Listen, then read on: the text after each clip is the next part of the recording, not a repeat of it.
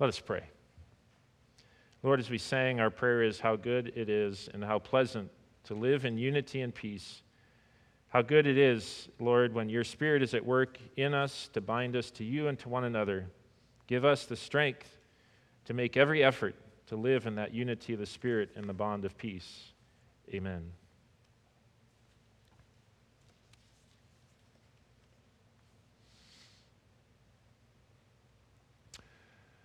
Dear brothers and sisters in Christ, those that God has brought together here today and brought together in faith and trust in the Lord Jesus as our Savior. As you reflect on the church as it exists in a visible form, and also reflect on the church as it is invisible by faith in Jesus, and only God knows those who are truly part of that, but wherever the gospel of God's grace is proclaimed and His word is used, we can expect to find believers. But you look around at the Christian church, even in Georgetown and the surrounding community in our country and even the world, and you say, why is there so much division? Can't we be unified? And it's perhaps a bigger topic than one message on a Sunday morning, but as we think about being followers of the Lord Jesus, we just heard Jesus pray for unity, and I want to come back to that passage and look at it a little bit. I want to focus on some verses from Ephesians chapter 4 and look at two reasons why unity is important and two ways to work at unity. Because when you think about things in the church, next to the centrality of Jesus and the message of the cross and the pages and words of Holy Scripture, one might make the case that unity is the next most important thing. Unity is easy to break, hard to maintain. But as the Scriptures encourage, and I pray we'll see, it's worth every ounce of effort to maintain unity. But a big important question is, upon what is that unity based, and why is that unity important? And like I said, two characteristics in God's disciples that will help maintain the unity of the Spirit and the bond of peace. Ephesians chapter 4 is where I'd like to direct your attention. As Paul is reflecting on the grace that God has given individuals and brought us together by faith. We looked at Ephesians 2, by grace you've been saved through faith, and the work of God's Spirit in each of our individual hearts. And now he encourages, let's live out this calling that God has given us. But as we start to put individual Christians together in a group of Christians, Paul recognizes there's something that we need to work at, and there's something we need to understand. The scripture from Ephesians 4. As a prisoner for the Lord, then, I urge you to live a life worthy of the calling you have received, that calling to follow Jesus, the calling to believe in Jesus, which is for all of us. Verse 2, be completely humble and gentle, be patient, bearing with one another in love. Make every effort to keep the unity of the Spirit through the bond of peace. There is one body and one Spirit, just as you are called to one hope when you are called, one Lord, one faith, one baptism, one God and Father of all, who is over all and through all and in all. Make every effort to keep the unity of the Spirit. And then Paul lists 7 things. And those 7 things give us the first indication why unity is important. Because unity gives witness to the God we have. Unity gives witness to the God we have, if you're filling in your blanks on your notes. I encourage you to take out those notes out of your worship folder, because the next thing I'd like you to do is go back in those verses I just read and underline all the one phrases from verse 4 through verse 6. And just note them and the significance of each one. Again, one message on one morning, we could probably do a whole series on those 7 one phrases. Did you get all 7 of them? One body, one Spirit, one hope, one Lord, one faith, one baptism, one God and Father of all. 7 of them. And so you look at those phrases and God describes himself and how he acts with great unity, doesn't he? There aren't many spirits. There aren't many gods. There aren't many faiths. There aren't many baptisms. There aren't many bodies of Christ. There is one. So as God's people unify, it does give testimony to the oneness of the God that we believe in, the God we serve, and how God has revealed himself. It also helps us understand at times division occurs, as we'll see, because of human reasons, but sometimes division in the visible church occurs for good reason. Because if we just say, let's all be unified and use one term or one title and say, okay, let's agree on that one point, but yet we're not really professing the one faith, or we're not really professing one God, is that really a true unity? Or is it just kind of a superficial one? Because in our culture around us, we are led to believe that we all worship one God, but just call him by different names, and we have to ask ourselves the question, is that true? Are all the teachings about God the same? They aren't. So we could unify and say, well, you believe in God, I believe in God, great, let's not talk about anything else, and say, okay, we're one because we both believe in God. And a scripture like this tells me there's more to who God is. There is one God. In other places in Scripture, there's many of them that even God himself says, don't worship those false gods because they're not me. That is not the faith that I have given you. Even Deuteronomy, Moses says, be careful to follow the decrees and laws and words that God has given you, because all around you is going to be a temptation to follow a different faith, a different Lord, a different God. And so part of the unity that we express as disciples, as followers of Jesus, is the faith that God has given, is the baptism that God has given. It's the God that has revealed himself in the pages of Scriptures and delineated himself against any other God. And that unity has a basis, has a foundation. So that as we truly unify around who God really is, we truly do express one God. As we truly unify around the faith, the teaching that he's given, we truly do have one faith. As we do truly understand the baptism, the gift of God that connects us to him and his family, as the Scriptures describe, we truly have a oneness. As we join together with that commonality, it builds a tight unity. Perhaps this isn't the greatest example, but maybe an example. There's many people in the world around, but the person that you chose to ask you to marry him and marry you, and the person that agreed to marry you, there's probably much more commonality in that relationship than you share with many other relationships. And you know that the more commonality you have, the stronger that unity is. So it is in the body of Christ. And God gives us that standard that says, let's work towards a unity that is based on who God is. And Jesus, that's really what he was praying for. I put those words on your message notes again. What was the standard of unity? John 17. My prayer is not for them, those 12 disciples. I pray also for those who will believe in me through their message, that all of them may be one. Father, just as you are in me and I am in you, may they also be in us, so that the world may believe that you have sent me. Sometimes I hear the phrase that Jesus prayed, which he certainly did. He says, I pray for those that will believe in me through their message, that all of them may be one. And that's sometimes where the phrase stops. It says, you believe in Jesus? Great. We believe in Jesus. How come we have division? And perhaps there are good reasons, there are good opportunities where we need to work towards unity, where there is possibility of unity. But we can't stop at that phrase of Jesus' prayer and say, I pray, Father, that they all may be one. But we have to look at the phrase Jesus qualifies that. Just as You, Father, and I am one. And you reflect on the unity that Jesus had with his Father. Was there any disunity in that relationship?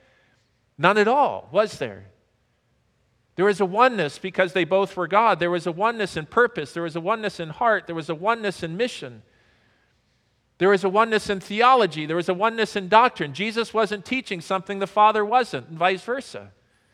And Jesus says, this is what I pray. Those who hear the disciples' message are brought to a unity, just as, Father, you and I enjoy.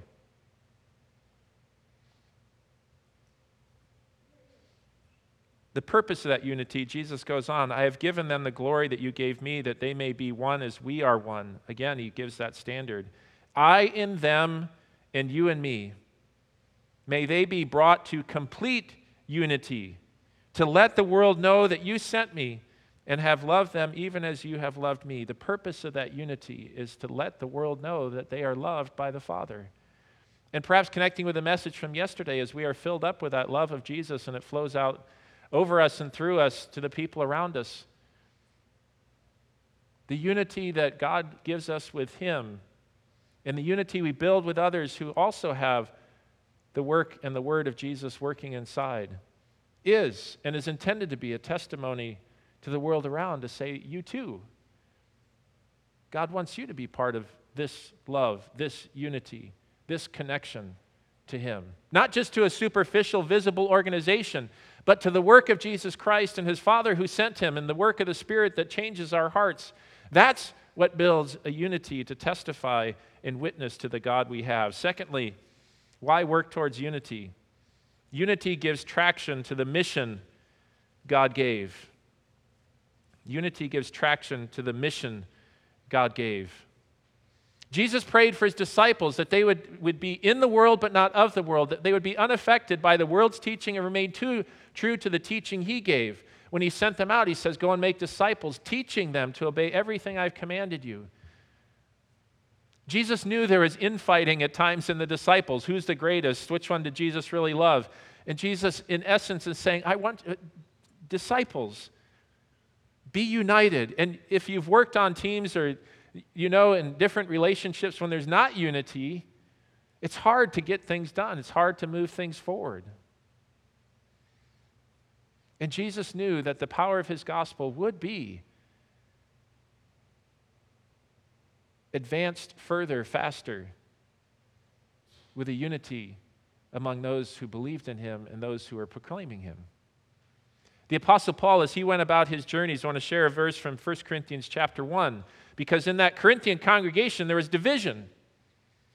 And the Apostle Paul addresses it right up front in the first opening verses of the letter he sent to them. He says, I appeal to you, brothers, in the name of our Lord Jesus Christ, that all of you agree with one another so that there may be no divisions among you and that you may be perfectly united in mind and in thought. Is Christ divided? Was Paul crucified for you? Were you baptized into the name of Paul? All those answers assume a no answer. Christ is not divided, and Paul was not crucified for them, and Paul was, they weren't baptized in the name of Paul, but what was going on is people said, well, I follow Paul, I follow Apollos, I follow Christ, I follow Peter. And they were divided by the perception of different leadership. And Paul says, all of us as human beings are instruments to proclaim Jesus. Let's unify around Jesus. That's why we're here. Christ is not divided. So Corinthians, I want you to be united around Christ and be united in your mindset and be united in what you are working at for the sake of the gospel. Because Paul knew, and Jesus knows, that unity gives traction to the mission God gave. So I bring up this topic today not because there's some great division here at Cross and Crown, but just to encourage us to continue to build a unity of faith, one Lord, one baptism, one God and Father of all, but also as we unify around the mission that God has given us to grow in his gospel message and take that gospel message in the community around us to love God, love others, serve the world around us, that we find a unity of purpose and mission. And we work together at it by God's grace. So those are two key reasons why Paul encourages us, make every effort to maintain the unity of the Spirit and the bond of peace, because it gives clear testimony to who God is, and it allows traction to the mission God has given us. Now, two key things he also brings up that he's going to state in the positive, and I also want to reflect on where this goes wrong at times, but two key attributes of God's people that help maintain the unity of the Spirit and bond of peace. And I'm going to drift back up to the first verses of chapter 4 of Ephesians, where Paul says, "Be completely humble and gentle. Be patient, bearing with one another in love." There's four words there: humble, gentle, and patient and bearing. But the second one really further explains the first, and so I'm going to focus on two: humility and patience. Those are two key things to keep the unity of the Spirit and the bond of peace. Why is that? The opposite of humility is pride. When pride takes over my heart and I exhibit it in an organization or I exhibit it in a relationship with someone else, who becomes most important? Me, myself, and I are the three-member voting bloc, right? And pride begins to think about, what do I want? And pride begins to think and look at others and say, I thank God that I'm not like them, and they have nothing to offer, and their ideas are no good. And pride in our own hearts can bring division. And that's why Paul says, be completely humble and gentle. Because humility brings unity, builds unity. From Philippians chapter 2, verse 6, the model is Jesus Christ himself, who being in very nature God, did not consider equality with God something to be used to his own advantage. Rather, he made himself nothing by taking the very nature of a servant, being made in human likeness, and being found in appearance as a man.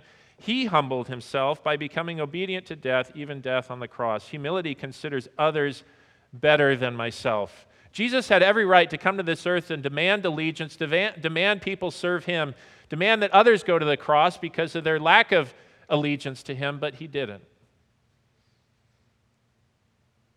He came to serve. He considered others better than himself. Even among those 12 followers that he called to follow him,